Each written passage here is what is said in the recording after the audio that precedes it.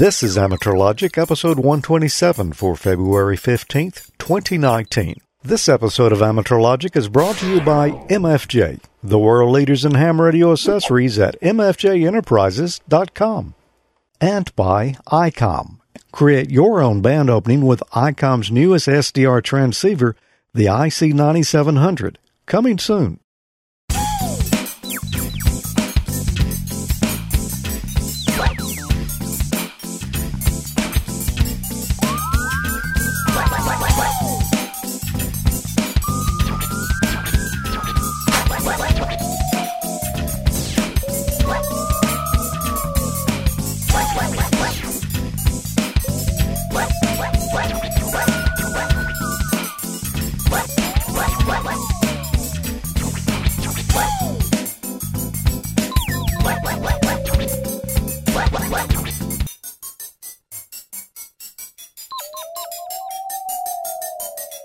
Good evening and welcome to another action-packed episode of Amateur Logic. I'm George. I'm Tommy. I'm Emil. Can't wait to see what kind of action we're going to have tonight. You just never know, man. Never know. Well, it is, it's February here. It is. Day after Valentine's Day. And it was almost 70 here. Yeah, it's been really nice. It has been nice. Emil, what's been going on down south there? Well, down south, it's a new year, and the clubs are getting into swings, and meetings are gone, and planning starting for the year, and all of that fun stuff. So, cool. We got a little preview of how we started that coming up. And see, I didn't even know Emil was a member of a swinging club. Okay. Just presented itself there. Y'all would have thought less of me if I didn't take it. Yeah, I was kind of waiting for it. Well, we've got some fun things lined up tonight. We'll find out what Emil's going to talk about in just a moment here, because I don't want to give it away too quickly. Tommy, what are you going to have tonight? I've got a kind of a little bit of follow-up to my Pi-Star segment about the DV Mega. We're going to do a little firmware update tonight. So if yours is not current enough, I'm going to show you how to update it. Okay. And I'm going to be, this will be part one of my new adventures with Echolink on the Raspberry Pi. I'm looking forward to seeing that. I'm trying SVX Link this time. I'm not 100% there. Well, actually, I kind of have been, and then it crashed on me, so I'm in the process of rebuilding it. But there's so much information there that it's going to take a couple episodes to get it all out, because I only do 10 minutes or so at a time. Right. But it's looking much more promising this time around, and I think you should be able to watch this and duplicate it. It should be all the steps you need. There's a few things left out, of what they've got on the website, and right. We filled in a few blanks here. Cool. We'll be looking at that. Anytime we're doing a show live, we've also got a chat room going on simultaneously, and that is where? amateurlogic.tv/chat. And all our rowdy friends are in there tonight? Yeah. Well, half of them. Yeah, half of them. It's usually about 50%. We're not sure we could stand the whole load at once, but, they're having a good time over there. Yep. So yeah, they are. If you're if you're watching the live stream, you're not over in the chat room, you're missing part of the fun. So come join us over there. Yeah. And if you're watching the recorded version, well, of course, chat rooms are already... everybody packed up and went home after the show tonight. Except there's a few that kind of hang out in there. Oh, there is. But I don't know if they're saying anything. Maybe they are. Wait a minute. I saw a ghost. Well, enough on the chat there. Let's get into a few emails here. Okay. The first one tonight comes from Francis W1FXX. And he says, in episode 126, you made a brief mention of consoles. And I kind of remember doing that. Well, here's one for you. And he threw us in a picture of his console here. He says he bought the IC 9100 for satellite ops, not really realizing what a big brute it was. And that is a big radio, isn't it, Emil? That is a big one. I like it. He says, I wish I had known they were going to come out with the 9700 because it'd be a good companion to the 7300 he's got sitting up there on the shelf. Both he and his YL K3FXX really love the show. You guys have so much fun. Best regards, Francis. And thanks, Francis. Yeah, we try to have a good time here, and we usually do. Oh, yeah. And it's a nice looking setup there. Yeah, it was. That 9100 is pretty good size radio. But You've got one, don't you, Emil?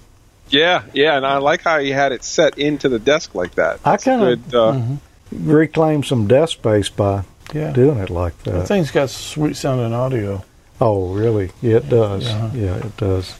So Glenn, KG5CN, who is in the chat room, enlightened me a few days ago, and also the Facebook forum, that our radio club this year, the Ozone Amateur Radio Club, W5SLA, we're going to be doing our Ham Fest this year in July, but this time we're going to be doing it in conjunction with the W9DYV Amateur Radio Symposium.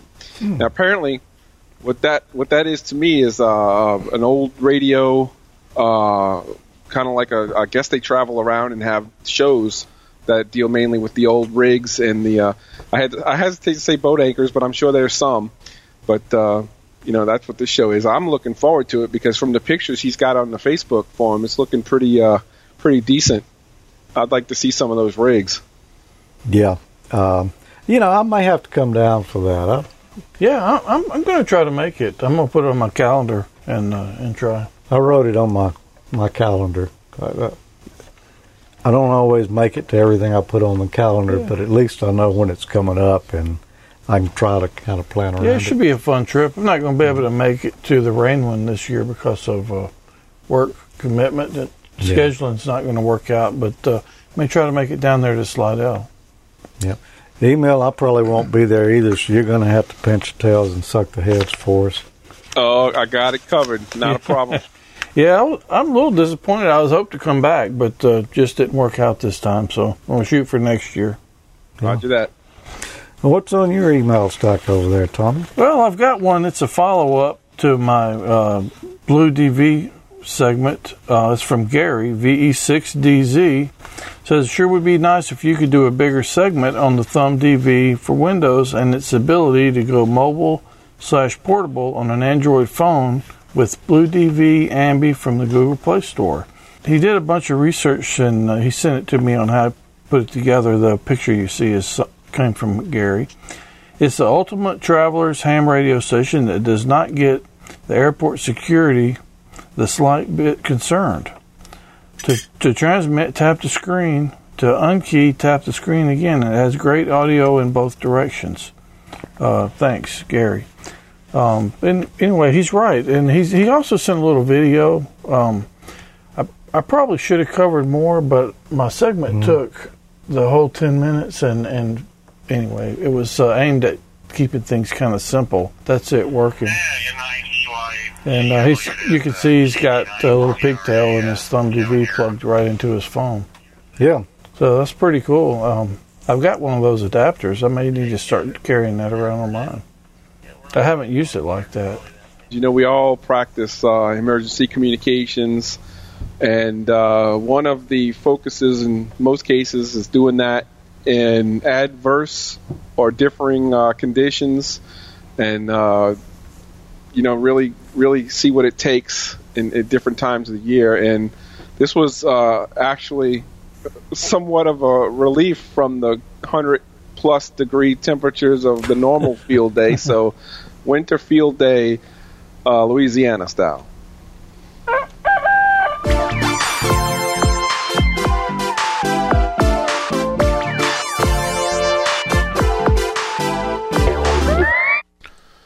Hey, George and Tommy. cheap old man here. And this year, for 2019 Winter Field Day, we decided to brave the mountainous region of Louisiana, north of our Lake Pontchartrain, about 30 miles north of New Orleans. And special thanks to WD5 BJR for letting us get towards his place. We found a nice shady oak to sit under and set up, and had some good times with some of MSJ's antennas and some of our mobile setups, field day setups, equipment, what have you. And it was an awesome day, 60 degrees. I don't know that we would qualify with winter conditions from what we had, but it was awesome, gorgeous day to be outside. And what a performer that antenna is right there. Got to hand it to MFJ on that one. Occasionally, of course, we checked out the voltages to make sure our batteries were working, and the radios never did give us any problems. We were also accompanied by another ham from our club, and they were operating right down the field from us, and we had a great time. And it was good stuff with the contacts we made. And there's Glenn, KG5CN, and we even had some equestrian type operators with us as well. Looks like Germany, Denmark, America, I believe you said. Go ahead, sir. Yes, sir. Maryland, you're 5x8, Maryland. And the one is the patch and go ahead. Okay, I caught Maryland, which I believe would be A. What's your class, please? Let's try again. Coming into Evansville, Indiana. This is Kilo Charlie 9 Sierra Foxtrot Lima, calling CQ Winterfield Day. Kilo Golf 5 Charlie Echo November. I had a Kilo Golf 5 station. Kilo Golf 5 Charlie Echo November. Our exchange is 1 Oscar Lima Alpha, over. All right, very good. Please copy 1 Oscar India November. Okay, thanks for the 1 India in Western Washington. 7-3, thank you very much. QRZ from Whiskey 2, Papa Echo. Whiskey 1 Alpha, Whiskey 2 are set.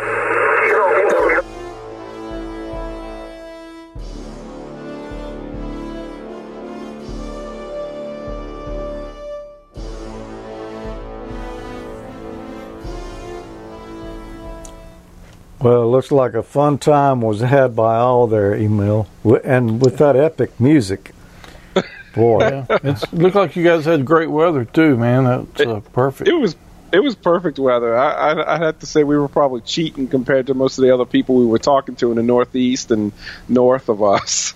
Yeah, I see Chip in the chat room said it seems strange seeing people sitting outside in February, but I've been running the air conditioner. Oh, yeah. Some people are asking about what the green stuff was on the ground. It's some kind of strange thing going on. Yeah. AstroTurf. It must have been. Yeah, I walked out in the backyard today. I noticed I'm probably going to have to cut my grass in a few more weeks. Yeah. It's getting some. Oh, mine too. Yeah. I mentioned to Tommy I like the shipping or packing blanket there on the table. That was a nice touch. Yeah, it helped. In fact, the host who let us come to his property up there provided that big table with that cover, and it worked really good. Yeah. Yeah, that's a versatile piece of equipment. Yeah, packing blanket. They make great sound insulation too. Yeah. Oh yeah. On the walls in here to kind of deaden things down a little bit. It still gets pretty lively at times, though. Well, let's get on back into the emails. And by the way, let me just say before we move on that one of these years we're going to do Winter Field Day. It just falls on the same weekend as our Hamfest here usually. Yeah. And actually this year I had to work over the Hamfest weekend too. So, yeah. Matter of fact, we should have had Hamfest footage from this show. Yeah, we did. I didn't shoot any this year. Yeah. You weren't really there much. Yeah, I was only there for about an hour and a half. Yeah. And I'm looking at something Glenn's putting in the chat room right now that's relevant. He's mentioning that once the wind started blowing a little bit and it got around 40s and the sun went down, we just ran for the hills. Not that there's any hills, but we ran for it because 40. That's intolerable. That's pretty bad. oh yeah, We'll see how people live in that kind of weather. Yeah, I don't understand. yeah, I don't either. 40s is cold around here. It is. Well, tell me, what have you got for your next email over there? Well, I've got this one actually kind of is related to your segment from last month. So. Our segment, we all did that. Well, it's the community segment. Don't blame it all on me. Okay, anyway, this is from Rude, PA3RW. That sounds familiar. Yeah, he's written in several times. Yeah. Yeah. He's been watching the show for a long time. I did see your last YouTube broadcast video about the stub filter. I've used these filters for a long time now.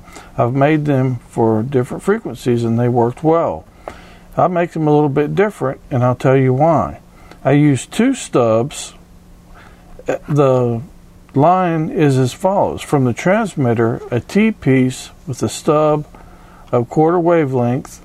At the other end of the T-piece, another quarter wavelength for the second stub. Then it goes to my antenna. If both stubs are shorted, then it's a bandpass filter. If both stubs are open, then it's a band stop filter. If one of the stubs is open and the other is shorted, it's a low pass filter, and when you swap it, which one's shorted out, it's a high pass filter. I use this filter for a lot of frequencies. Now, if the frequency's in the HF band, I use an empty tin. Said you can buy the empty ones at a hardware store. He rolls the coax up in the tin, and both of the T-pieces come out of the 2 holes I made in the tin. Of course, the lower frequencies, the bigger the tin. Rude, PA3RW. Anyway, that's kind of interesting. And I could see that. I'd actually like to test that out, the high pass and low pass filter part of it, because I could see instead of just doing the notch, Oh, yeah. kind of like what we showed here, how that would be useful in some circumstances. Very useful. Oh, yeah. I wasn't aware of that. So thanks for sharing that with us, Rude. That's pretty cool. Well, I've got an email here from Garland KB4RTM, and this is concerning a previous episode as well. He said some time ago on either Amateur Logic or Ham Nation, you used an Arduino kit to display the HF frequency because yours had gone bad. And I guess he means the display on the radio had gone bad. And I did. That was on Amateur Logic. That's, that was the 857D that's got the common problem of the streaks in the display. He says he has a TS820 and the display doesn't show all the numbers. Can you recommend one of the Arduino mini kits? I enjoy both shows. Happy Thanksgiving. So you can tell he wrote this a while back. Oh, yeah. And what he was referring to there... Either that or he's early for next Thanksgiving. Yep. Is my color heads-up display. I had streaks in the display on my FT857, and then, I don't really use that radio that much, and I had this display here. And I said, well, it sounds like a good project for the display, so that's it. And unfortunately, it's not a kit. That's something that I put together, and all the software and everything's available for download. If you go back, look at episode 112 from December of 2017. You'll get all the details there and a link to where you can download that source code. But mine was written to work exclusively with the FT857D. Now, you could modify it and use it with any rig that supports CAT commands, but you'd have to do a little modifying. I can't believe it's been that long, 2017. Yeah. It seems like it was no time ago when you did that. It does. As a matter of fact, it's still sitting over there on the bench like it was no time ago that I did it, because you wait for your 2-year thing to come up like I do. Yeah, I need to finish the cabinet on the thing and just call it done, because it's got my workbench I claimed usually for 2 buy years now. I usually buy parts for projects or whatever, and then it usually sits there for 2 years before I actually get around to actually implementing whatever it was. Yeah, So he's trying to follow my lead on that one. yeah. What was Mike's box of unfinished dreams or something? Yeah. Oh yeah, that was good. Yeah. Speaking of projects and things that might be on your workbench and things that maybe needed a little changing here and there and tweaked on to keep going. Emil, you've got, I think this is a familiar subject that you were going to tell us about here. So once again, there's another post in the Facebook forum in reference to the Pi clock. You guys might remember, and I think it was episode 120. I built the Pi clock little display for my Pi and 7-inch display, and then we had some troubles where the weather and the map providers basically started charging for the use of their APIs to pull data and weather. And that's just not cheap old man compliant at all, is it? It's just not. It was just wrong.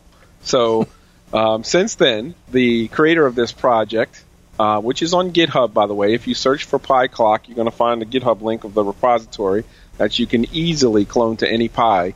He updated it. The call is N0BEL. And he updated that project now to use cheap, compliant.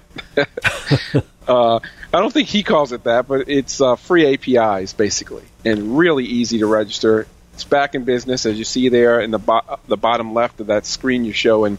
The maps and the weather data is back and works like a charm. So renewed hope for the cheapness of the Pi clock project. Well, that's great, because I was thinking about building one right after I saw yours. It looked so cool, and then they did that. Yeah.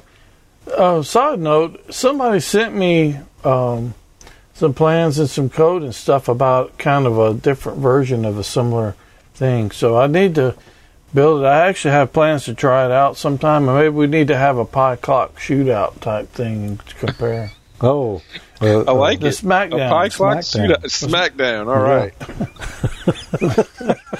We could get some whipped cream and pie crust and just have a big old time in here. I thought it might be kind of interesting. Yeah. Ameritron's new ALS 1306 is a 1.5 to 54 megahertz solid-state near-legal limit FET no-tune amplifier. It's got 1200 watts PEP output on all bands, including 10 and 6 meters, instant automatic band switching, no tuning, no warm-up, and no tubes to pamper. ALS 1306's reliability is ensured by using 8 rugged MRF 150 power FETs mounted on a dual heavy-duty heatsink properly arranged to distribute heat over a large surface. Single power device amplifiers can't do that. ALS 1306 outputs up to 1200 watts of clean SSB power with just 100 watts of drive. Add an optional interface cable for your radio, and automatic band switching lets you put your amplifier and power supply out of the way. The ALS 1306 automatic band switching reads band data from your transceiver and automatically changes bands as you make adjustments on your radio. Built-in SWR protection prevents amplifier damage if you accidentally switch to a wrong band, use the wrong antenna, or have high VSWR. Overpower protection prevents forward and reflected power from exceeding safe levels. Output power is automatically reduced to prevent amplifier damage by controlling ALC to the exciter. The ALS 1306 is powered by a 50-volt DC 50-amp switching power supply, which comes with a pre-wired cable. This hash-free, fully regulated switching power supply is only 12 pounds and can be placed conveniently out of the way. The power supply comes wired for 220 volts AC, but can be changed to 110 volts. It draws less than 25 amps at 110 volts, or 12 amps at 220 volts. If you're looking for a modern amplifier for your ham shack, then you owe it to yourself to look at the Ameritron ALS 1306. Visit Ameritron.com today and check out the full line of the world's most popular HF linear amplifiers. That's what you've got, isn't it? That is what I've got. You know, when that commercial was originally shot, they were just releasing that amplifier, and I don't remember what the date was, and I said, I like the way this thing looks, and I like the fact that, it's 1,300 watts. It's almost legal limit, and it's solid state, and it's auto band switching, so it just follows your rig around. Yeah, that's a nice feature. I bought one here. It's been over a year now. I like the amplifier. Yeah. I'm really well pleased with it. Yeah, I wouldn't mind having one of those myself. Yep. Better get to turn my radio back on. My HF radio. I haven't just had any time to get on there much lately. Yeah. You're going to have to do something about that. Yep. You mentioned a little earlier what you were working on this month. Why would you even want to do this? Well, because some of the newer software now requires a certain level of firmware on your DV Mega for it to work. There's some things that were added to there, some bugs fixed, and some different code added to it. So if your version of firmware on your DV Mega is too old, it's not going to work with like Pi-Star, some of the other things, Blue DV. So there's a certain level. So it's pretty easy to update it. Let's take a look. A couple months ago, we went through setting up the Pi-Star image, and when we were going through it, you remember on the screen it showed that the Pi-Star image requires a certain level of the DV Mega firmware. And so today we're going to go through updating your firmware. If your DV Mega is older and hasn't been updated, it's a pretty easy task. So let's go ahead and cover that real quick. I've got mine in my DHAP Mini Mega still, so I'm going to go ahead and remove it. We're going to need a couple tools for the update. You can use an Arduino Uno like I've got here, or alternatively, if you've got the little BlueStack micro board, which is an awesome board. If you don't have one, you should. It's a great little board for getting on the digital modes. But I understand these are a little bit more readily available. You can get an Arduino Uno off of Amazon pretty cheap, or a lot of different outlets actually. Just make sure you get one that the chip's removable and not soldered on. Okay, so this one I've actually blew the chip a long time ago. Let's go ahead and take this off and get started.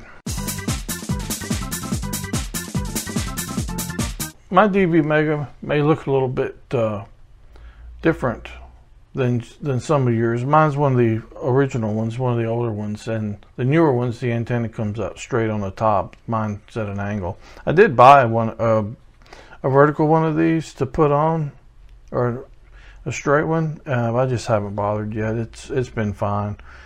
We're going to need to take the chip off. If you've got a chip puller, you can use that. I don't have one, so I'm going to use my trusty K0NEB Joe Eisenberg screwdriver that I got from one of the Hamfests and use it. That's my standard chip puller.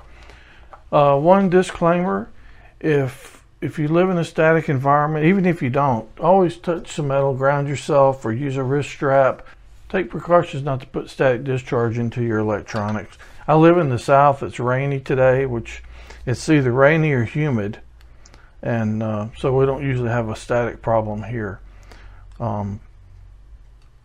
The easiest way for me to do it is to take this little flat screwdriver and ease it into a little space below the chip, between the chip and the socket, and slowly, gently pry it back and forth until it comes off.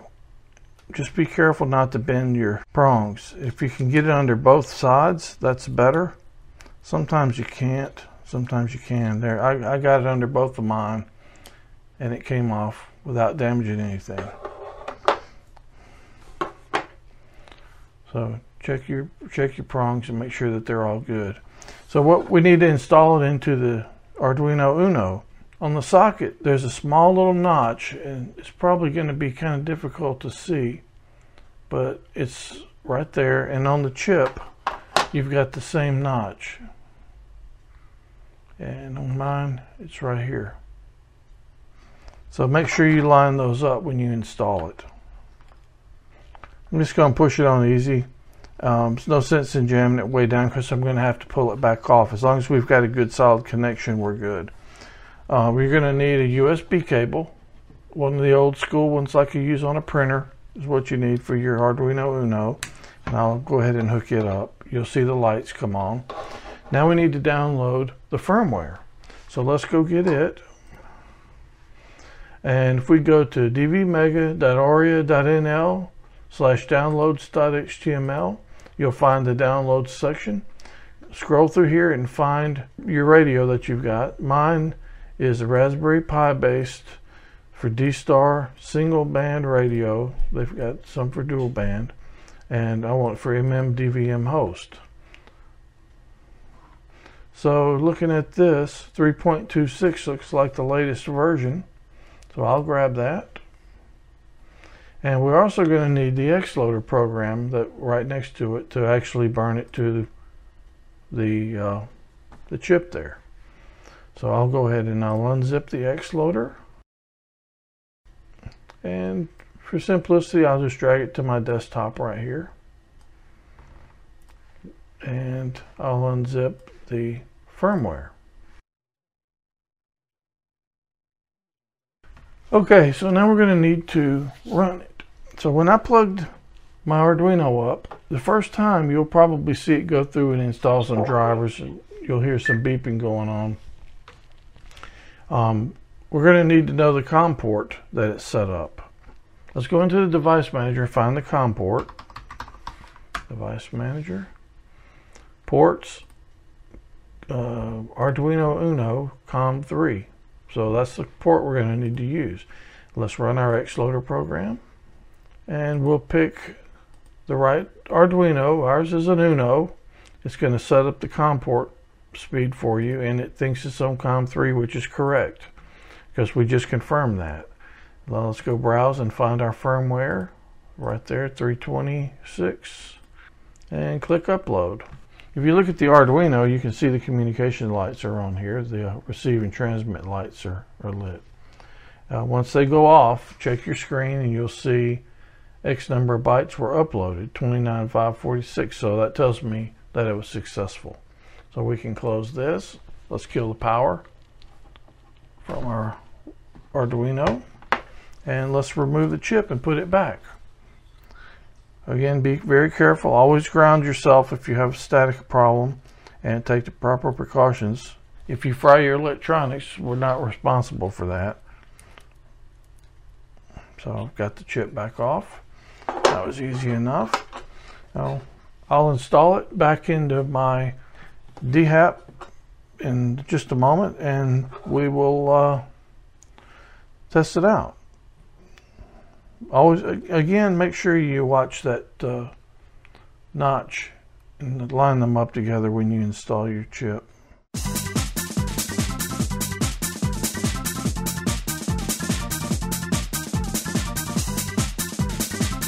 Okay. Let's go boot it up. We got it booted back up. I'm logged into the Pi-Star dashboard, and we can see right here that our firmware has been upgraded to 3.26. I did have some requests for this, so hopefully you guys that asked for it will be able to get your Pi-Star image up and going with this now. 73. I have my screwdriver chip puller too. Your K0NEB screwdriver? Not that exact one, but something similar. Yep. Yeah, I don't think you were in here when that. I used Joe Eisenberg K0NEB chip puller. Yeah. Oh, yeah. Yeah. I actually have an official Radio Shack chip puller. Yeah, they're not making those anymore. No, they're not. Better hang on to it. It's like a collector's item these days. Just like this dollar T-shirt that I've got. You know, I used to have one, but I actually had better luck using the screwdriver. Yeah. Yeah. You can control it a little better. The other thing, you yank out with it, man, your pin's liable to be going every which direction when you finally get it out. Or you might wind up with a chip stuck in your forehead. That could happen. Yeah. That would be one way to reprogram it, I guess. Okay, email.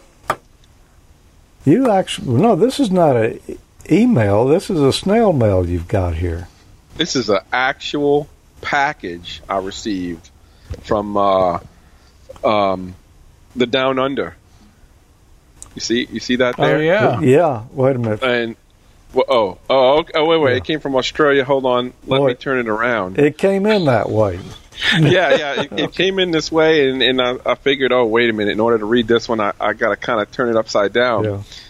Our buddy VK2TEQ, Greg McCulkin, sent me a really nifty book here, which is the Wireless Institute of Australia's call book. And I got to tell you, just browsing through it, it is very well organized and has a lot of useful information in it. Yeah, And look at that. I should have brought mine. I feel left out. Mine's at home now. I think there's more in this call book than we have in ours here. Yeah, it's a nice book. It's really well put together. Yeah, it's not just call signs. There's a lot of extra information in here as well. Yeah, there's a page. There's a page in there that has every the letter prefixes and what countries they belong to. I mean, the resistor codes, some electronics information. You name it. There's a lot of stuff in there. Yeah. So in the note Greg put in mine, it says between that and the other books that he sent. He sent us a handbook. Yeah. And one other book. In between those three, there's a pretty good picture of how the Australian amateur radio system is. This note. And speaking of notes. Why don't I go ahead and read that while y'all passing it around there? Okay. Greetings. Enclosed is the Wireless Institute of Australia's 2019 call book. It will give you a pretty good overall of the Australian ham radio. I really appreciate Amateur Logic TV and Ham College, and I hope I'm getting this right. But he said fair dinkum, which I think means genuine and true. So compliment it. I mean, everything is upside down, so I don't know. Well, we'll find out from him. Long live the podcast. Just in case, if some don't know where Australia is, get a world map, turn it upside down. We're there somewhere. Greg McCall, VK2TEQ. So, and there you can see I went ahead and looked in the call book and found Greg and somebody else we might recognize too. Look at that. PW. VK3PB, Peter. I know PW. Yeah. So that's cool. Thanks for sending those, Greg. We all three got the same book. Yeah, thanks for that, Greg. And we've got a fair collection of Australian amateur radio books. Some great now. info in all those books. Yeah. So anyway, I appreciate you doing that. Oh yeah. Yeah, shout out to Greg. And let's see. Well, I think it's your turn. My turn for an email? Yeah. An email? Or is it an email? Whatever you got. Okay. Well, I do have one.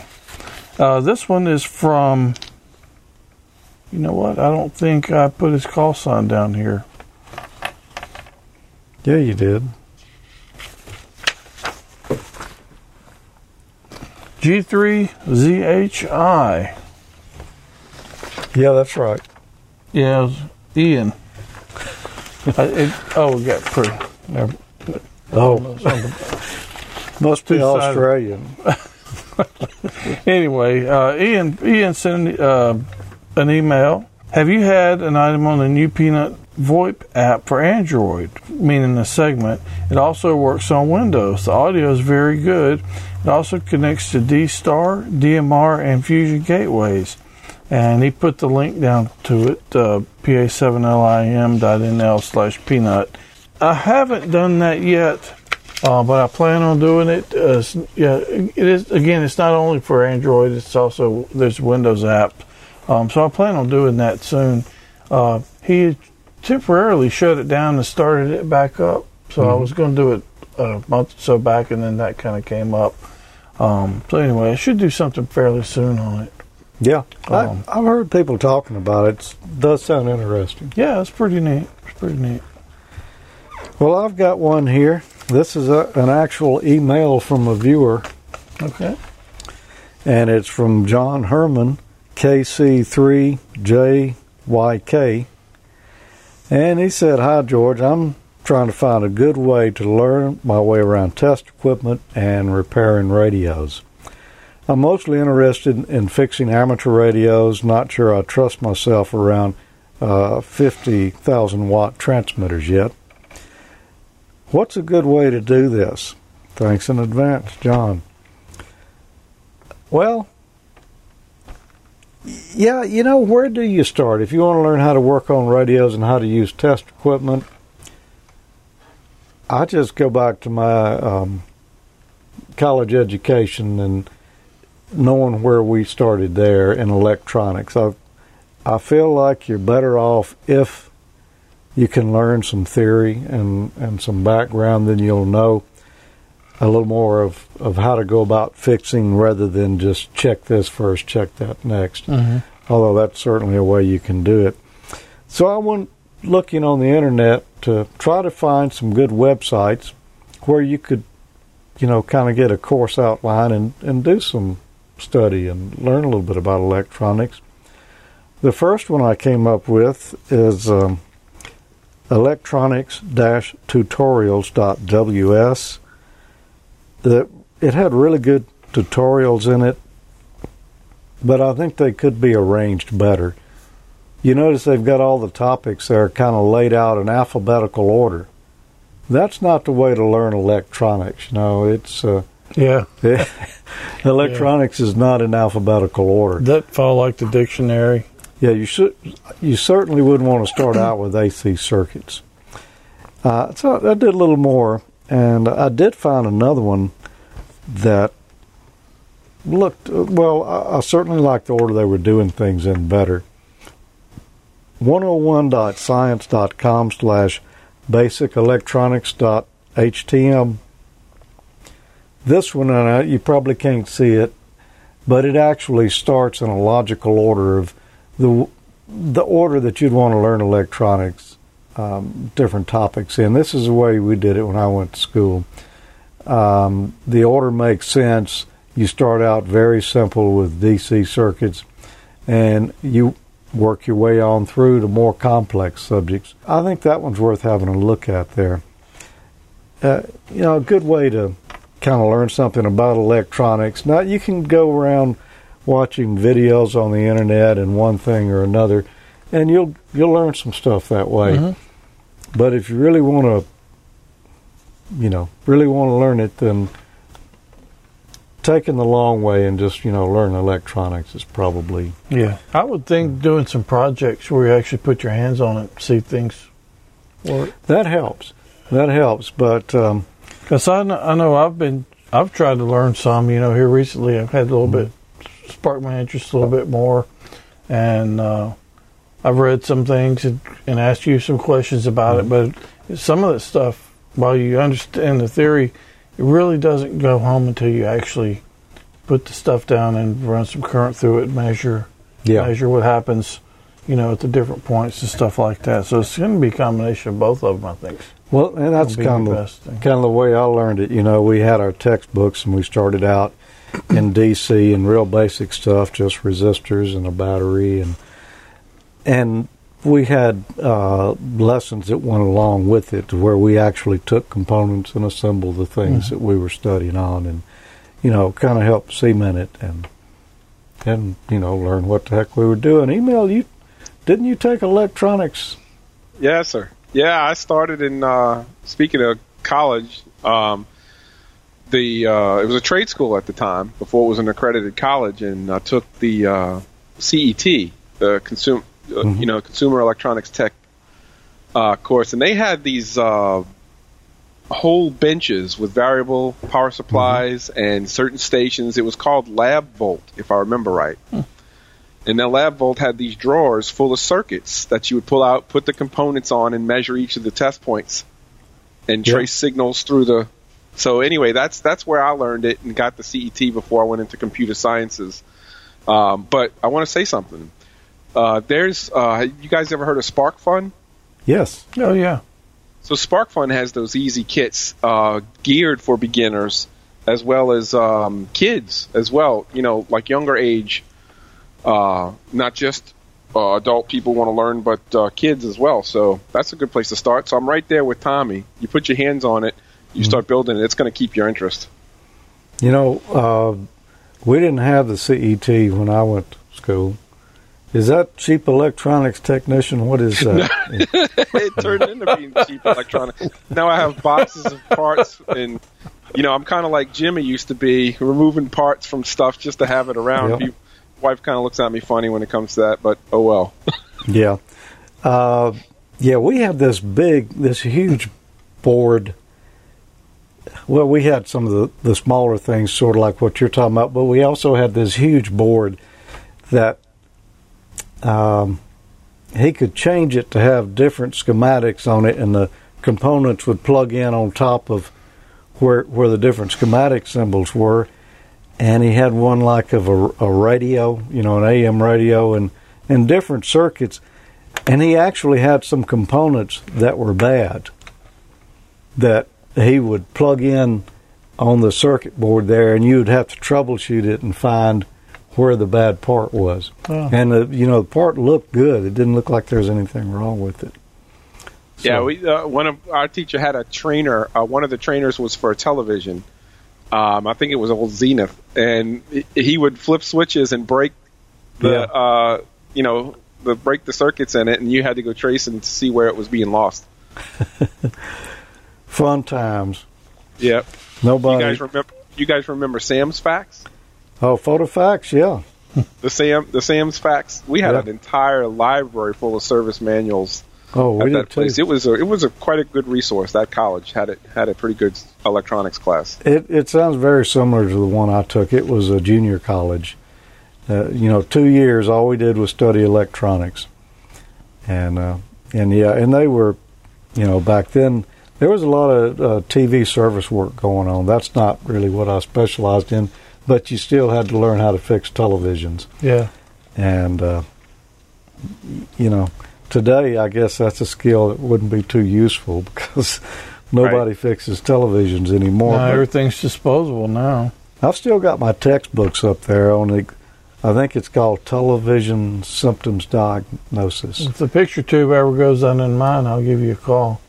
There you go. We'll rejuvenate it. I see a couple people, not to keep dragging out, but a couple people in here mentioned those Forrest Mims books were good references also. Oh, yeah. I've got the stack like this of those little Forrest Mims little notebooks that you used to get from Radio Shack. They're about that big. Yeah. So I think I bought the whole set of them. I've got a few of those, and I've got some of the thicker, bigger ones that they published before they came out with the thin ones. It's got basically the same circuits, except it was one bigger book. And, I built a lot of stuff where I would take a piece of this circuit and a piece of that one and put them all together and build what it was I wanted. Yeah. And it worked. Those are cool books. I need to go dig those out. Oh, yeah. Yeah. Well, we'll be back in just a moment because we've still got more left to go. But first, let's get a message from our friends at ICOM. Create your own band opening with the IC9700. ICOM's newest SDR transceiver, the IC9700, is coming soon. This new radio is bringing direct sampling to the UHF-VHF weak signal world. The IC9700 all-mode transceiver is loaded with innovative features, such as dedicated amateur satellite operation, color touchscreen, built-in D-Star capability, RF direct sampling on 2 meters and 70 centimeter bands, dual independent receivers capable of full duplex operation as well as dual watch, 100 watts maximum output power on 2 meters, 75 watts max on 70 centimeters, and 10 watts max on 1.2 gigahertz. Visit ICOMAmerica.com/amateur for more information on all the great ICOM radios. Attention all hams. ICOM knows that ham clubs play a big role in bringing ham communities together to learn from their peers and industry leaders. As a way to give back and help you on your mission, ICOM has launched a promotion exclusively for U.S. ham clubs and the ham fest they're involved with. By registering your club, you could win ICOM swag, a Skype presentation for your club, or your ham fest, an ICOM booth setup. Register today for your chance to win at ICOMAmerica.com/hams. I mentioned earlier we were going to revisit Echolink on the Raspberry Pi. Yeah. Well, here, the video just tells it all. The video says it all. Huh? Well, it says as much as we're allowed to legally say. 50% of it. There you go, at least 50%. Back in episode 61 and 62 of Amateur Logic, this was December 2013, January 2014. The Raspberry Pis were still kind of new. I got my hands on one, and the first real project that I tried to make happen on it that I thought would be cool was to run Echolink on the Raspberry Pi. Well, I got it going. I tried a couple of different packages there. I used one called the Link Box. I also used SVX Link. I believe I had problems with it, but finally got the Link Box to kind of work, but neither one of them were that reliable, and the audio was kind of jerky on it as well. Well, we're on the third generation of the Raspberry Pi now, and there's been enough time that I feel like things are going a little better now. You know, the audio systems are supported better, which was part of the problem at that time. And, the software is probably a little bit better, and definitely the Pis are a lot faster. So I thought it was about time to revisit that. And I'm going to try building another Echolink Pi. This time I'm going to begin again as I did last time with SVX Link. It's a good-looking package. There's a couple of different versions of it. There's one that uses a Qtel GUI, or you can run it from the command line and run SVX Server.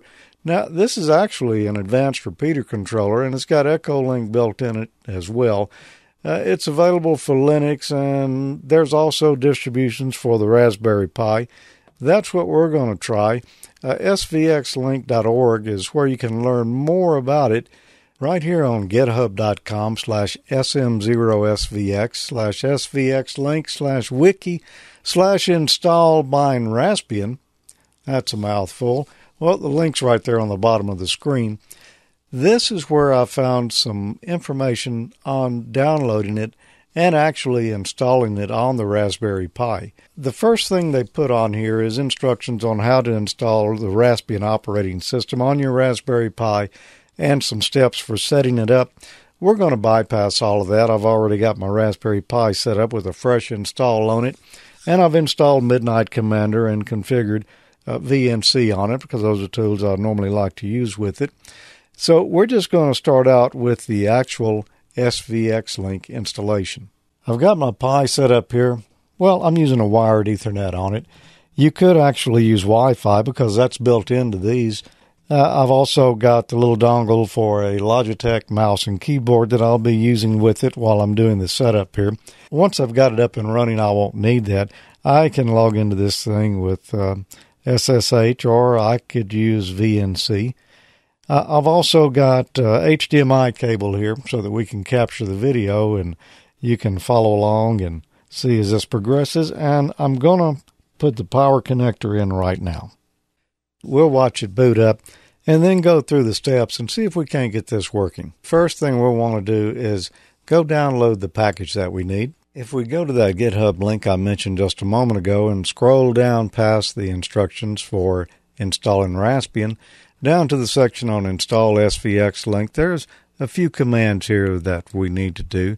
This is a testing package. It's not a regular Raspbian package that's compiled and sitting waiting out there. So we have to get this from the Buster software repository. We copy this first line right here. We bring up a command prompt and paste it right here. And there we go. That has added that repository. The next thing we need to do is to run a quick update. The next thing we need to do is run the sudo apt-get-t buster install svxlink-server. Do we want to continue? It's going to use a little disk space, not much though. The next thing we see is a warning message here that shouldn't apply to us since this is the most current release of the Raspbian operating system. So we'll do Q to quit. The next message that pops up here is warning us that the system needs to be restarted. And if we'd like to do the restarts without automatically being prompted each time, we can just choose yes here and it will leave us alone. At last, we're back at a command prompt. Now we're finished with the Buster repository, so we should remove it using this command right here. If you're wondering how I'm doing this cutting and pasting back and forth, well, I've got a VNC window opened up to the Raspberry Pi, And I'm cutting and pasting from my Windows version of Chrome here on the desktop, pasting that over into the Raspberry Pi. Now we're down to the next step, which is to install the SVX Link sounds. We're going to use the English sounds, of course. Since there is no redneck version, we'll just copy them one at a time and execute them. And the sound should be installed now. So we're at the basic test for the SVX Link installation. We're going to test out our sounds here and make sure those work. And this is the USB sound dongle that I'm going to use. These are available all over the internet for just a few bucks. I bought this one for that last Echolink project back in 2013, but virtually the same dongle is available everywhere today for not much money. We're not going to plug it in yet, though. Our instructions say that at this point, we just want to plug a speaker into the regular sound system on the Raspberry Pi here and do our test that way. Since there's no microphone input on the default Raspberry Pi sound system, we're going to need to disable that. The instructions say to use the Nano Editor to edit the svxlink.conf file. I don't really like editing with the Nano Editor, and I've got a favorite utility here that I use for most of my command line stuff. We type sudo, so we can set our super user permissions here, space MC for Midnight Commander.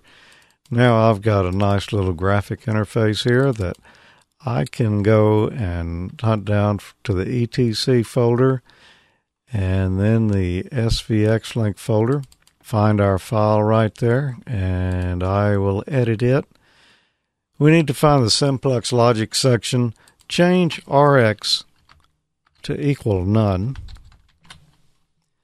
and change my call to your actual call sign.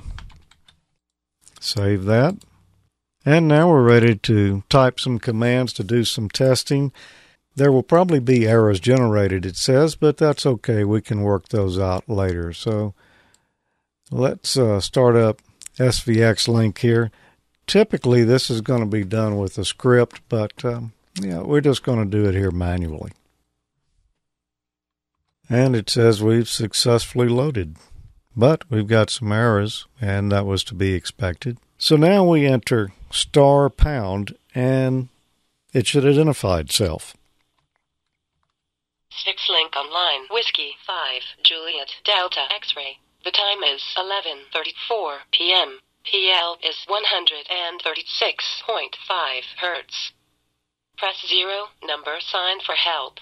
Okay, so far so good. And the voice was clear. It was not stuttering like it did back 6 years ago. So far so good. And the next thing we need to get going here is our external USB sound device. There are no instructions for doing this in the document we've been following. This is the USB sound dongle I'm going to use. It's the same one I bought 6 years ago for Echolink. It's available from a variety of sources for less than $5. Not a bad deal if it works.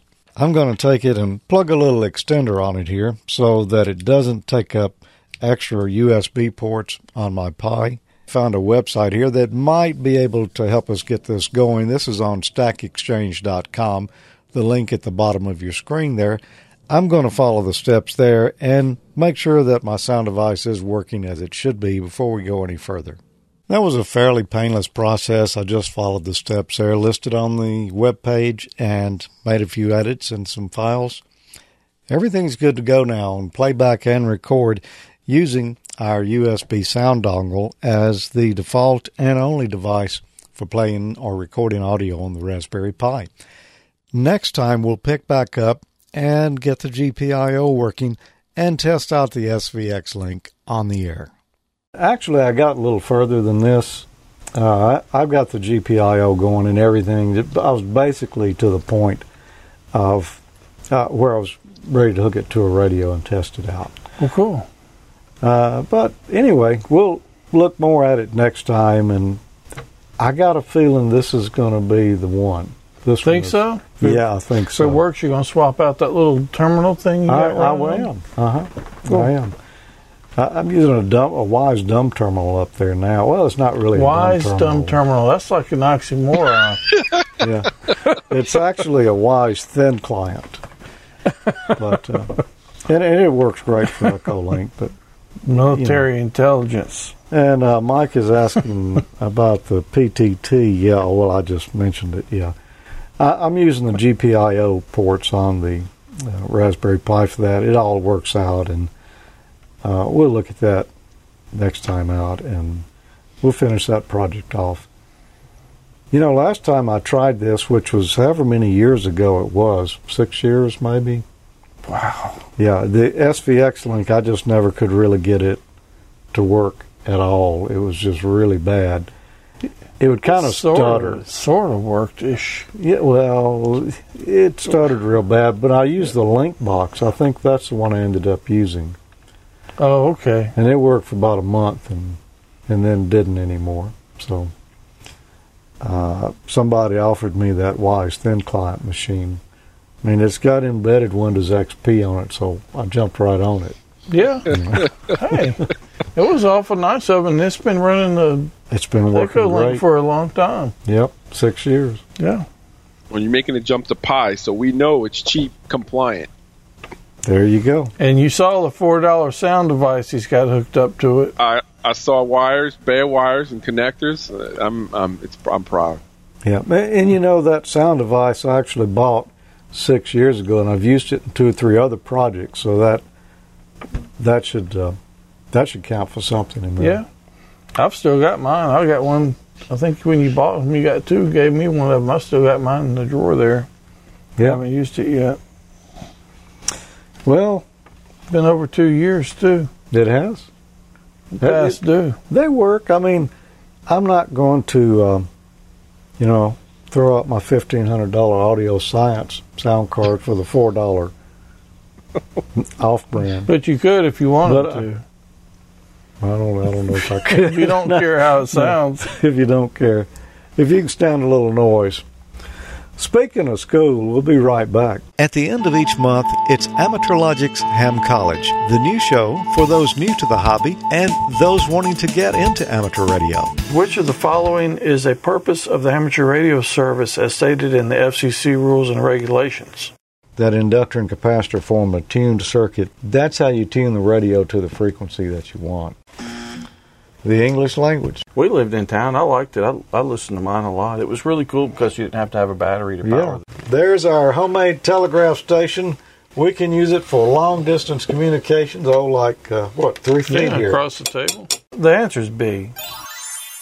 Voltage was named after Italian physicist Alessandro Volta. We can see we're generating a little bit of electricity there. It's DC. It's always great to go back and get a refresher. It sure is. A lot of that stuff, if you've been a ham for a while like we have, you don't really think about a lot of that stuff that often. They didn't have electric screwdrivers in those days, so that's why we're not using one. That's why we went primitive with it. Yeah. So let's see if we can hear anything when we fire off our spark gap transmitter. Oh, yeah. Well, we didn't build anything or blow up anything today, but The night's still young. We hadn't blew up anything today either.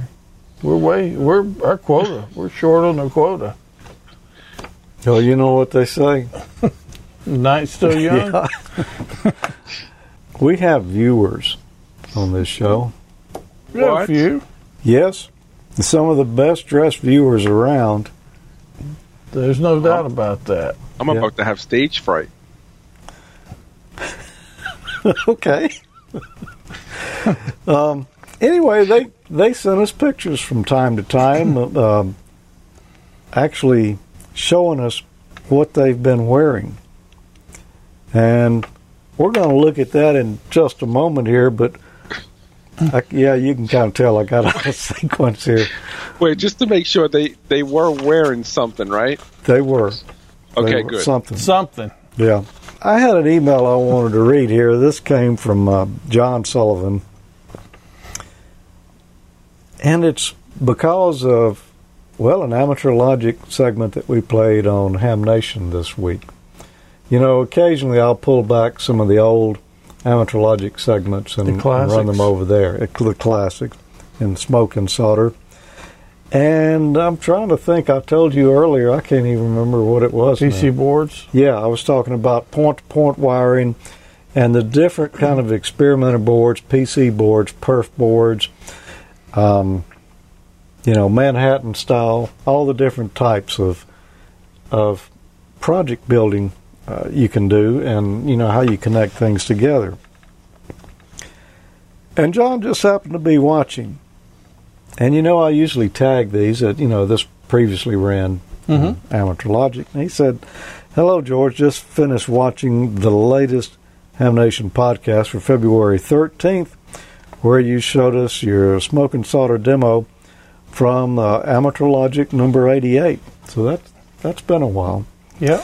Said you prefaced it by saying that you didn't remember how long ago you recorded it, but that it should show us the date in the video, in which it did. It was March of 2106. Wow. He says, as this is only 2019, the year 2106 is still 87 years in the future, so we really appreciate you coming back. We've share always this said demo. we were ahead of our time. Yeah. Good to know that amateurs are still making homebrew circuit boards for many years to come. Yeah, I didn't even notice that, but it's just a little typo there. Yeah, that's pretty good. It's a good catch. That was a good catch. Yeah, so I just thought I would mention it here. Email has accused us of time travel before. And I was going to say, this is just more evidence for the conspiracy. Y'all not fooling nobody. Yeah. Well, we'll probably still be sitting here at this table making these in 2106. So. Yep. Well, back to our wardrobe department here. And as we mentioned, people from all over the world send us photos of them, wearing their best. Yeah. And we've got one right here that came from Greg. Well, the same guy who sent us the Australian call book here, VK2TEQ. And I don't know if this was a ham fest there or exactly what was going on. It's The Walking Dead. So, okay. I'd hate to. That gives new meaning to rag chew. Boy, it does, doesn't it? They may not be very well matched on the clothing there, and it might be a little worn and tattered. Not unlike what you might see at a ham fest anyway. But overall, they look pretty sharp. Yep. At least they've all got the headgear on. Yeah. I'm gonna be honest. These are pretty cool. These are part of my favorite parts of doing the show. Seeing the pictures that the people send in. And here's one from John Baggett, K2BAG, and he's actually from England. But he sent us a photo here. He was traveling out. I guess it was out west. And did you know that we had our Grammy email? I didn't. No, I didn't. Well, there you go, right there. There you go. There's the proof. Mm-hmm. Wow. Man, that thing is shiny. That is mighty shiny, isn't it? I don't have all the captions and all that went with this, but this is... it looks pretty good with the hat on it, though. Yeah. The hat really makes it. He posted that on the Google Plus community, which unfortunately will be going away in the near future here. April the 2nd? I think. It said, when I logged on a few minutes ago, it said my account's going to go away April the 2nd. But it could be April 1st, and they're just fooling. Oh, no. Could be. It just occurred to me. I never thought about that. So anyway, Tommy, if you wanted to win a Grammy, or if you wanted to sport the latest wear at the next Hamfest, where could you get said wear? If you want to look like these fine people here. These people, yeah. Maybe a little better than that. You can get yours at amateurlogic.spreadshirt.com. We've got Amateur Logic hats, shirts, jackets. There's quite a few different things in there, as well as some Ham College gear, too, if you happen to be a Ham College viewer as well. That's where you can find it all right there. And we don't really make anything off these. We're just doing it to. Yeah, there was a lot of requests for lot it, of so requests there they for it. are. So Yep. anyway, but I will say they are. That would you send the pictures of wearing the shirts or the hats in? It's a lot of fun. I enjoy doing that. So you guys keep doing that. By popular demand. I think it's time we pull the plug and get on out of here while we still have some innocence left. Yeah, it's supper time. Not much. Yep. Yep. Too dirty. All right. Join us here again next month around the 15th. That'll be what? That'll be around March the 15th. Yep. Yeah, right around there. And join our two favorite scholars, Professor Thomas and Dean Martin, at the end of the month for the next time college. We got some learning to do you. We're going to learn you something. We're going to learn you something. I'm not even sure what we're going to talk about yet, but it'll be. We'll figure it out something. before we get there. Yep. Or after we get there. Thereabouts. Yep. 73, everybody. All right. Yeah. 7-3. 7-3.